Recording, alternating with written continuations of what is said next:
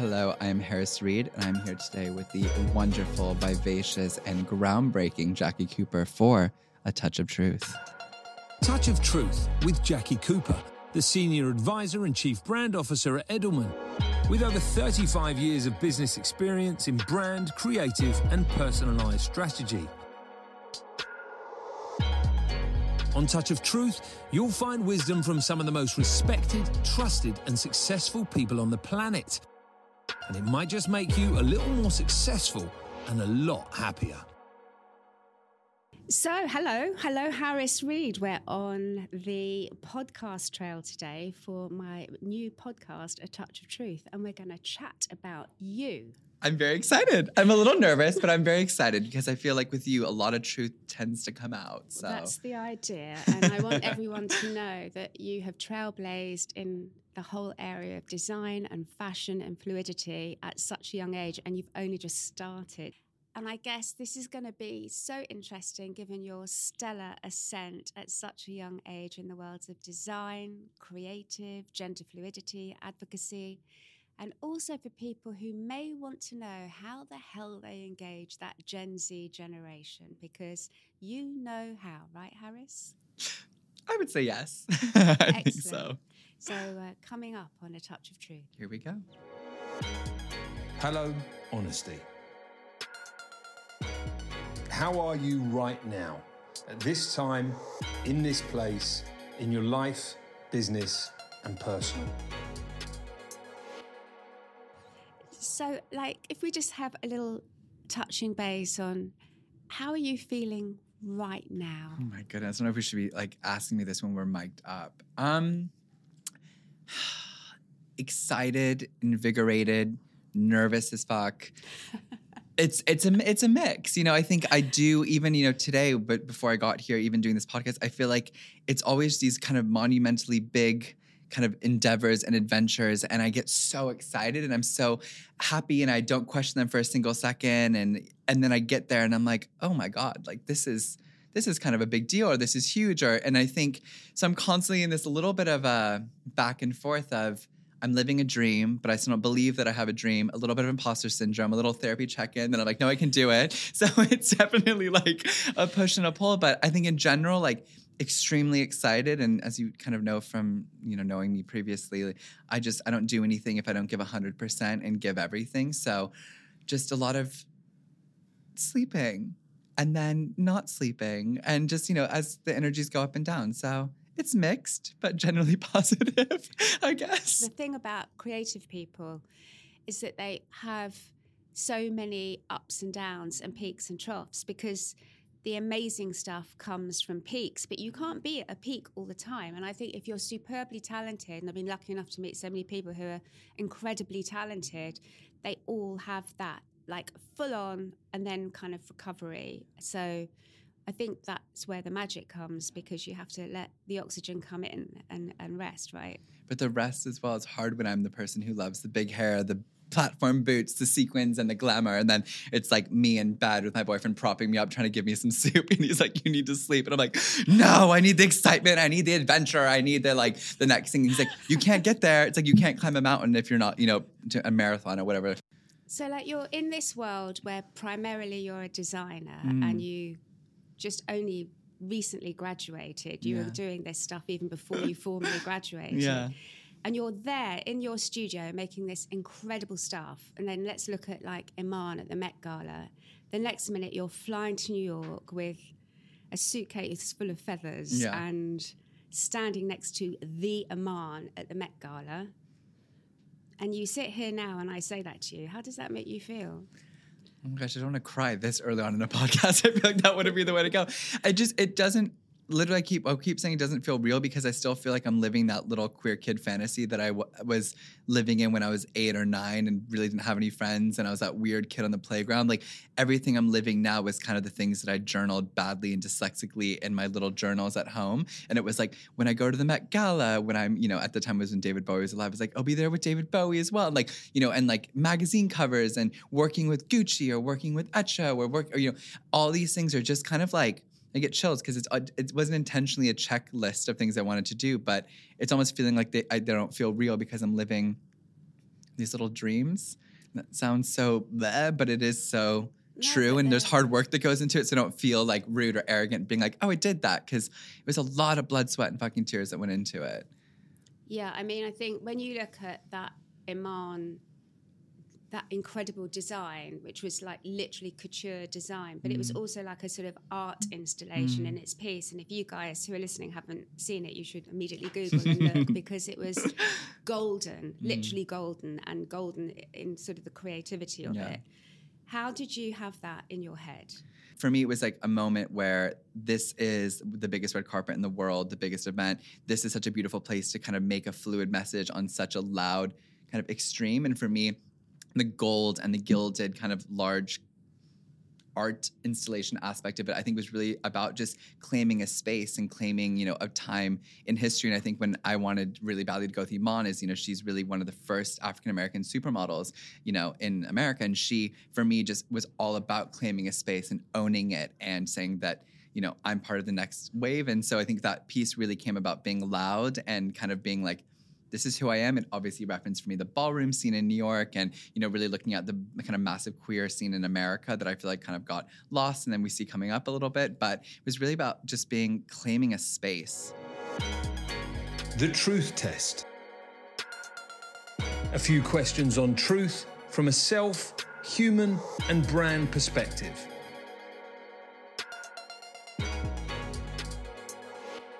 So I alluded in our introduction to the sort of myriad of things that you're doing. Like, give us an idea as to your life in a week. How do you sort of manage? What does a normal ho-ho week look like?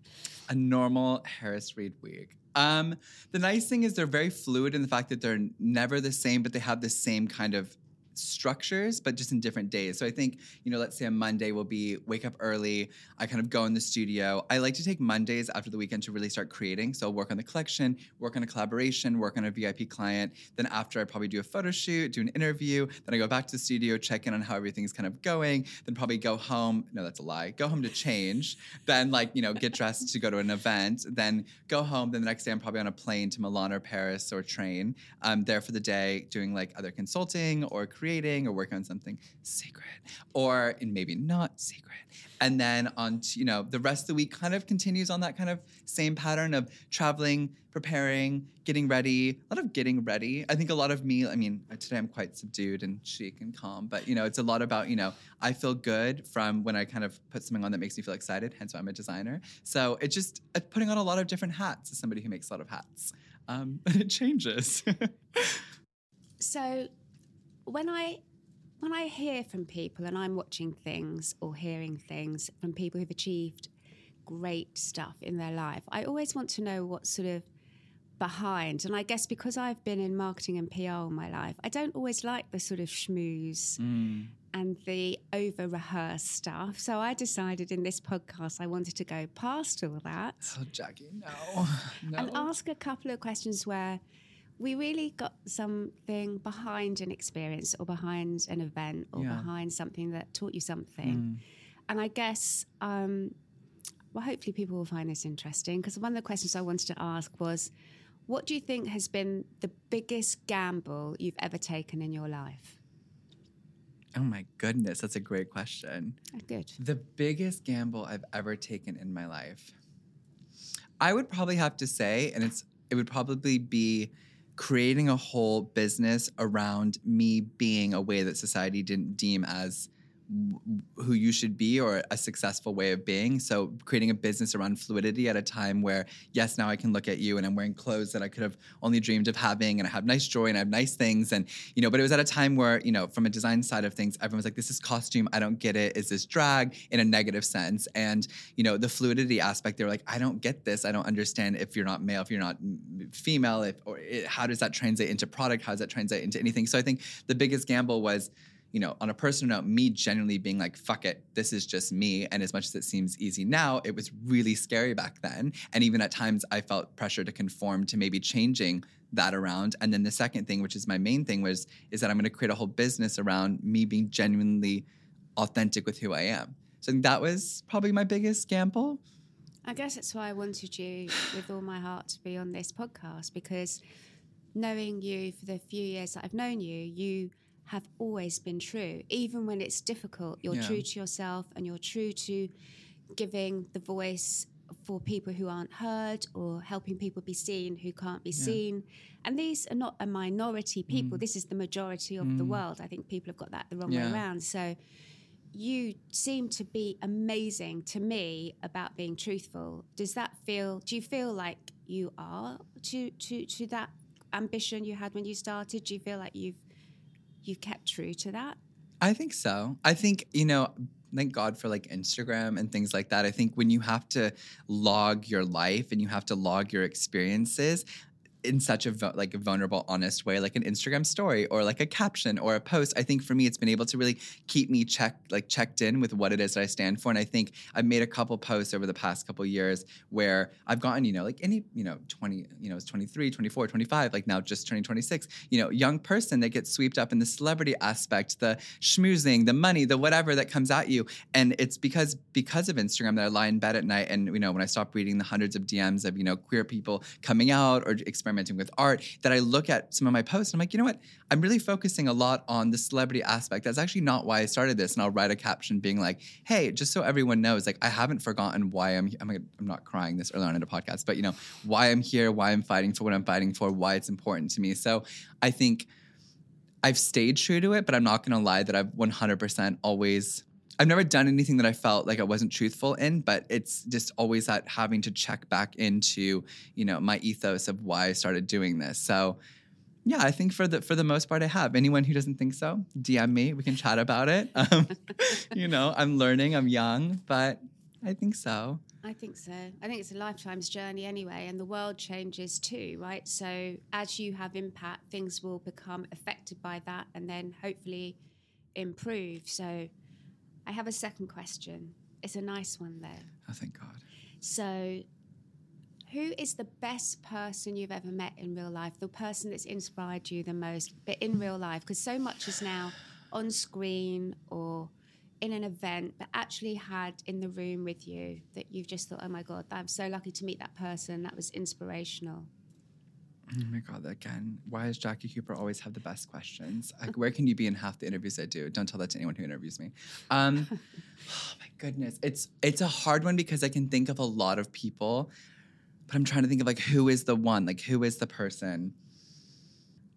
I would probably say it was probably Alessandro Michele, who's the creative director of Gucci, only because, again, to your amazing point and to someone who, the Gen Z are of like, we're all about social media and how everything is so glossy. But he was the one person that, besides being an incredible human being, really matched what he put out into the universe. And you meet someone, and I'm not going to name names, but as someone who specifically works with talent, and and Jack, you've worked in this business for a long time. It's publicists and it's managers and it's multiple stylists that make people look the way that we all think that they are. And then you meet them and you're like, just kidding, that's not who you are. By the way, disclosure, the people I work with, that's not the case. But in general, people would be very shocked.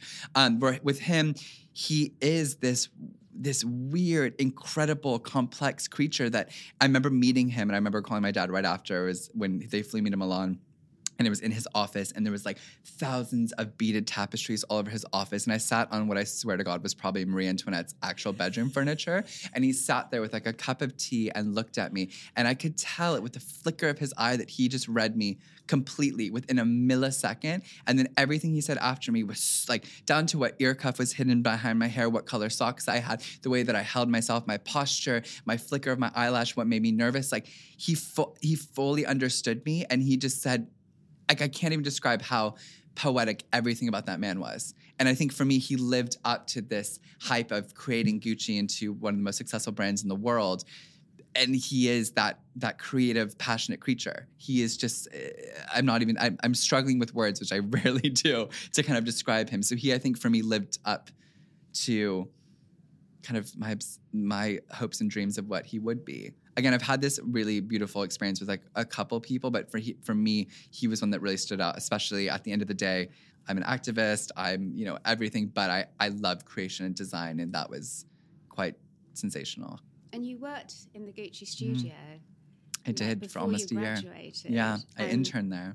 That's, just take that sentence. Yeah. I interned in the Gucci studio. What was that like walking through the door the first day?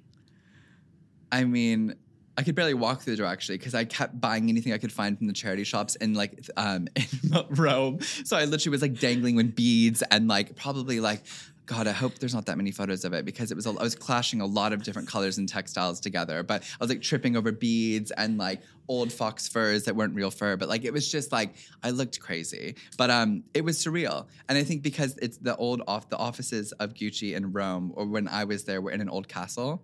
So you really kind of walked in these doors and it was like a grand staircase, and his floor, which without saying too much, was just like, it was like Disneyland, like just the tapestries and the art. And whenever he would be there, someone would be spraying this fragrance to smell like him. So it was just the most like immersive space. And I think what I learned so much with being there is, you know, I always thought in fashion, I was like, oh, when you start doing hoodies and the things you make money from are the things that I always thought was a bit sellout. I was like, there's no attention to detail there, where he would sit there and the rhinestone or the button or the color was so researched with its own research and history and story that like, it was just so incredible. There's like, do you know that scene in Devil Wears Prada where they're holding up the 2 blue belts and then like Andy laughs and she's like looks at her with that devil stare and she's like, sorry, I can't tell the difference. I remember being in like meetings where there was like thousands of pink gemstones and they all looked the same to me, and they were literally deciding why it was slightly different than the other, but they knew because they cared that much. And I think that care and that love was something that you can't,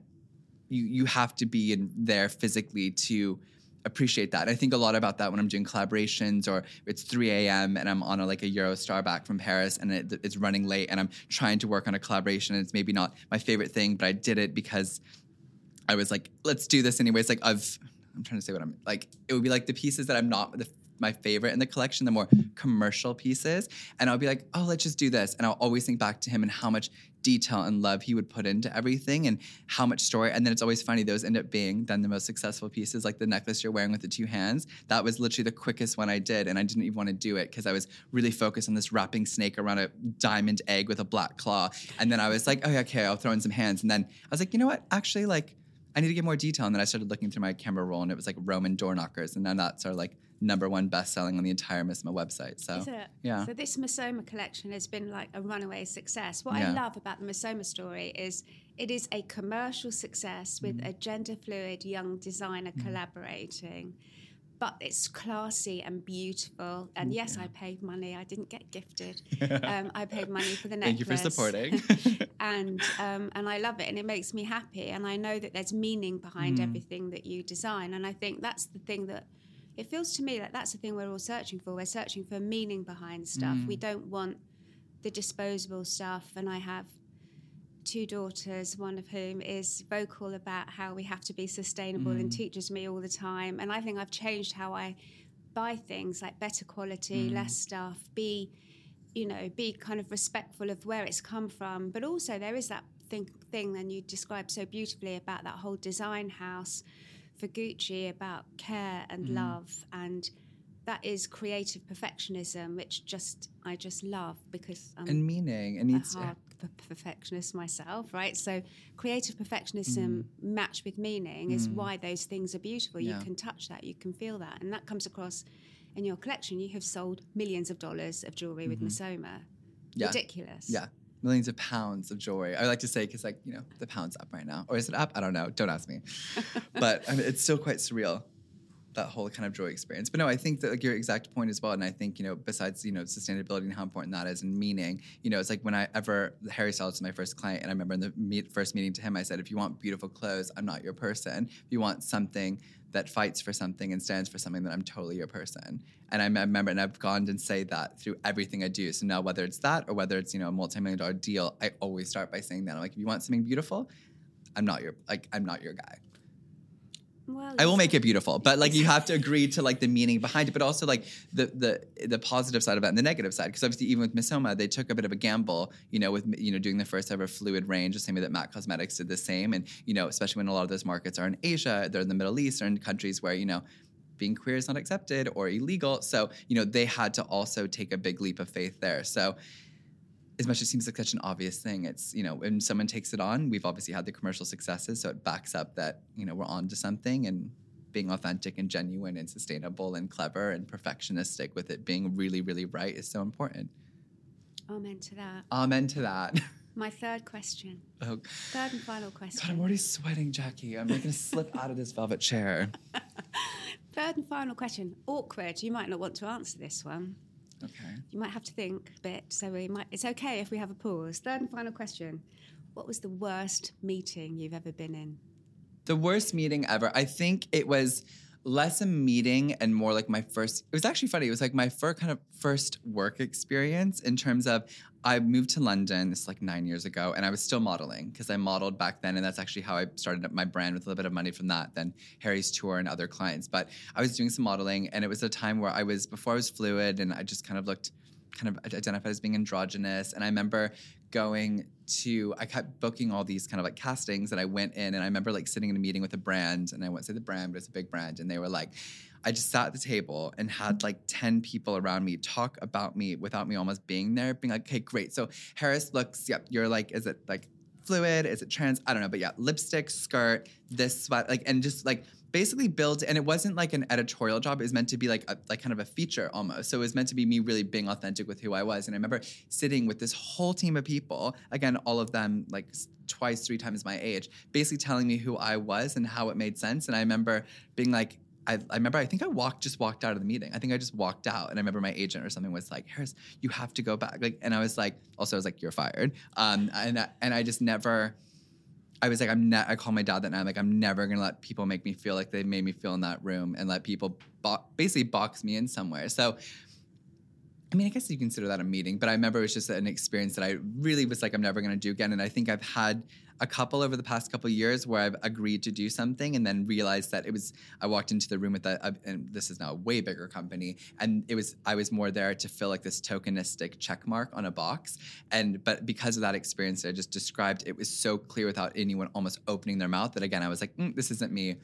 I was like, I'm going to literally go to the bathroom and leave. Maybe I have a problem with walking out of meetings, but I'm also the first to, I don't like to waste time. I like to be direct, and I am who I am. So I think that was probably the worst meeting. I think it's so cool that you walked out. My dad said, never be afraid to leave a room. I love that. And he was such a brilliant influence on me. And one of the worst meetings I ever went to was a pitch for a very large retail chain in the UK. I'm not going to say because then people will know who it was. And I went to present, and I'd been told to present to the CEO of the retail chain. And I'd worked through the night on this deck, and I took it in. And he was sitting at his table in his executive suite with his private bathroom behind him and his lovely furniture. And I was pretty young and pretty naive and pretty petrified. And as I started to present, he took a Vogue magazine and started to read it in front of me and turn the pages of the Vogue magazine. And I thought, with my dad, and I thought, this is really rude. And I knew it was really good. What we had presented, what we were trying to present was really good. And so I looked at my 2 colleagues and I shut the deck. I've never been so scared in my life. And I got up and I walked out. And by the time I got back to my office, my PA at the time the man had phoned.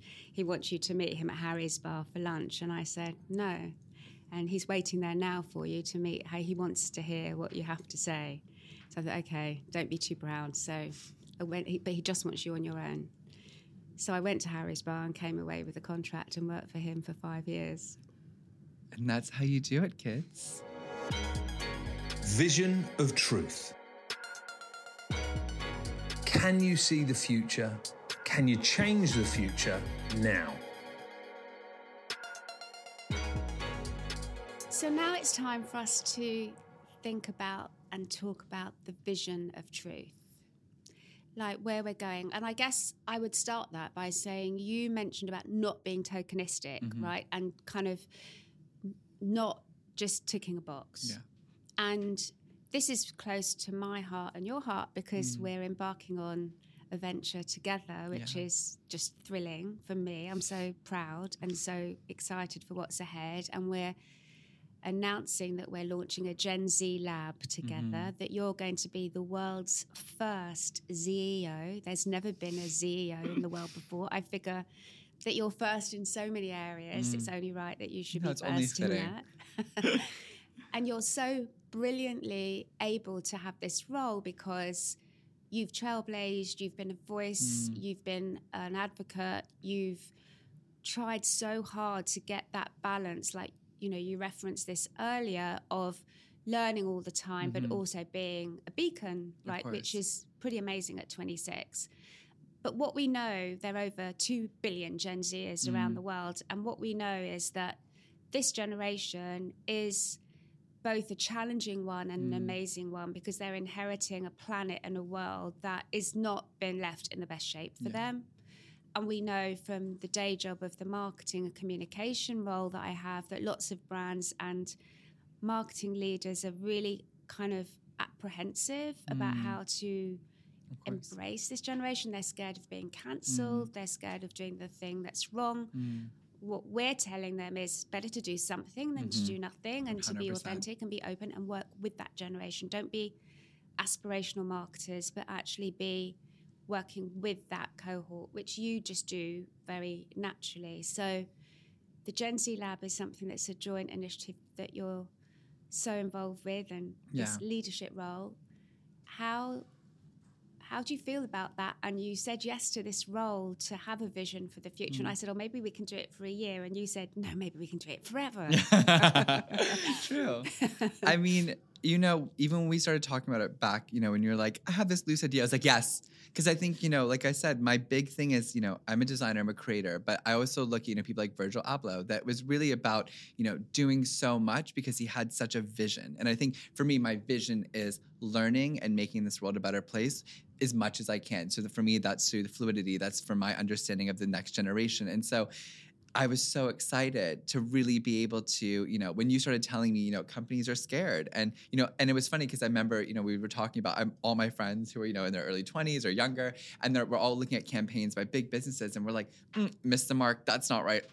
Like train wreck. And like, but we weren't, when you said like they're scared, they don't know how to do it, it like completely made sense to me. Then I'm like, well, it's so obvious. Like, it's so obvious you communicate this way. You use these platforms, you use these people. If you want, you know, someone to speak on sustainability or, you know, the LGBTQIA community, use these people. And then we know when you're talking about, you know, Edelman and the fact that you have, you know, 100 employees that are all Gen Z that, you know, all can come from different backgrounds and different specialities. I was like, this is just, it felt so perfect. And as you know, I'm that person who, I mean, if people don't know, I talk a lot and I'm very excited and I'm very like, here's my sword and I'm just going to kind of run forward and try to fight for as many things. Like to know that there's the resources here to really make something impactful and be able to have that. I'm a very, you know, small design team and kind of business. So to be able to have those resources and those voices, I was just extremely excited about. And I'm someone who thinks a million miles a second like you. And I think you and me are very, you know, we go from a gut, we go from a place of not just being clever and not just trying to be smart, but what's right and what we should all be doing. I think when you kind of combined us and then, you know, Amanda and Edelman, and I just think it's going to be such an incredible, I mean, it's already an incredible, powerful group of people. And then the whole kind of army behind it, I think it's kind of unstoppable. So for me, that's how you also implement big change. Like, I feel like almost in my head, I was like, oh, I got the fashion part down. Like, I can make those big waves. I can do those, you know, Harry Styles, American Vogue covers and do this. And I can do, you know, other big projects that I'm doing. And I can like tackle the fashion side where I was excited with this because not to say that we won't also tackle fashion, but we can be doing media. We can be doing, you know, food. It's like everything. And that's, I think, where the trickle down effect, you know, happens. I got into fashion because I was like, that is the first thing that people see is on your body, and that's the first way that we can change people's perspectives. Because I wear platforms, someone screams something offensive because I have an issue with the way I'm presenting myself, or you know, even just recently going to Paris and passport control, like completely being like, well, you have to be a woman because of what you're dressing like, and I'm like, I mean, that's another conversation. But you know, I love fashion because it makes you talk. So what feels so exciting about, you know, what we're doing is the fact that we're going to tackle, you know, in a great way, companies that are in your day-to-day life that you use, that you go to, that you drink from, that you are part of, that use the software of, and, you know, those small changes push the conversation forward. And I'm rambling because I'm excited, but I'm very keen. I don't think you're rambling. I think you're spot on, and I think it's amazing when you say, you know, that we can help those companies talk, because so many of those companies are so inhibited by what they may get wrong. They don't talk. Yeah. But what we know from asking people all around the world is not talking is actually worse of It's all. worse. Like, you don't stand for anything, and it's better that you know, we do this trust data every year, and we find out about what drives trust. And so interesting over the last few years, what's come through is stand for something, even if it's polarizing. Like, because then I know that you're real. I know, even if I don't like you, I'm going to respect you more because you stood for something. You have a that point I of view understood. that you're real. Right. Where it's a generation of, you know, we need to see, you can't, it's, you know, everyone's talking about sustainability and being accountable. Like, if we can't see through you, then like to what's actually you're standing for, then like get out. It's back to that point of, if you're not making something with meaning or this, you know, perfection because you really believe in something, then don't make it at all. You know, everyone's buying smarter, everyone's shopping differently, everyone's putting things on their body, being more aware. We're aware of the chemicals, we're aware, you know, we're aware of everything. So take a stance with it. And then at least we can see that, because I know everyone I know is more inclined to shop from you, buy from you, buy your software, be a part of what you're doing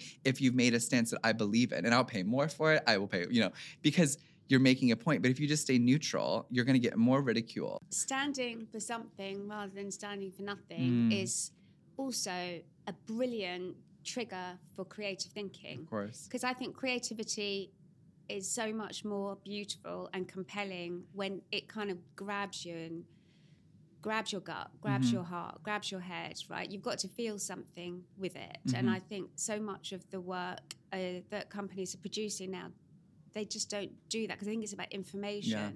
It's not about information. I look at the most successful campaigns we've ever run, or the things that I was just talking to the team yesterday who made this beautiful work for Xbox for the Halo Infinity game.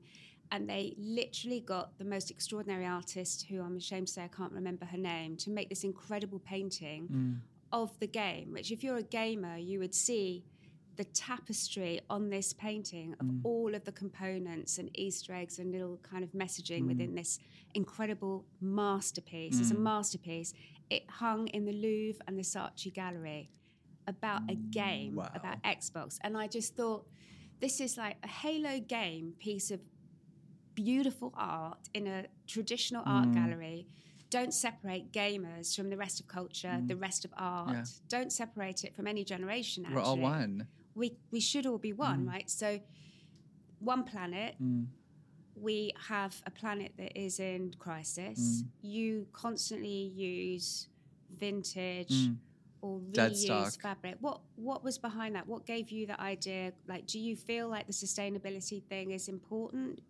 Incredibly. I think for me, because obviously to my earlier point, you know, I'm talking about how for me fashion was my obvious, eureka, this is how I'm going to really push fluidity in who I am, because it's what we wear, it's how people see us. But then I was hit with that thing of like, fashion is one of the most polluting, you know, industries in the world. And I really struggled with this back and forth, because I was like, on one hand, I love it. On another hand, I'm aware of, you know, what's going on. So for me, it was so important when I was starting my company, or even when I do my collaborations with, like, you know, even the jewelry is, I think the majority of it is melted down metals that then are like repurposed, and like gold is recycled. When I do projects with Etro, it's all dead stock fabrics. My collections, I try to be at least 70% sustainable we're using dead stocks. The one we did before was the Oxfam wedding dresses that we donated. I think we sold one for like 10,000, 15,000 pounds, donated that to Oxfam, which was huge. So it's always, I think, about, if you're going to do something, the meaning besides just the thing, where the trail of how you got there has to be so meaningful and so thought out. So for me, it was just like a natural progression. Also, I love a challenge. And I was kind of graduating at the time where everyone's like, hemp and recycled cotton. And I was like, not to say ew, but ew. I was like, that's not chic. I was like, I love crystals, I love lace, I love pearls. So to actually challenge myself to find the dead stock version of that. And again, maybe you can't always, but then the local supplier, or buying the last of it on a roll, or like you said, charity shop. We go to a lot of charity shops and, you know, nicely kind of seam rip things apart and work with, you know, those fabrics and use them for dresses that you've seen on like Adele or soon to be on Beyonce and things like that, without saying too much. So hang on. Did you just say the Beyonce word? I did just say the Beyonce word. Are we allowed to know the truth about Beyonce? She's amazing. She's amazing. And I've been very lucky to work with her on a special project by request of Edward NFL for a very important cover.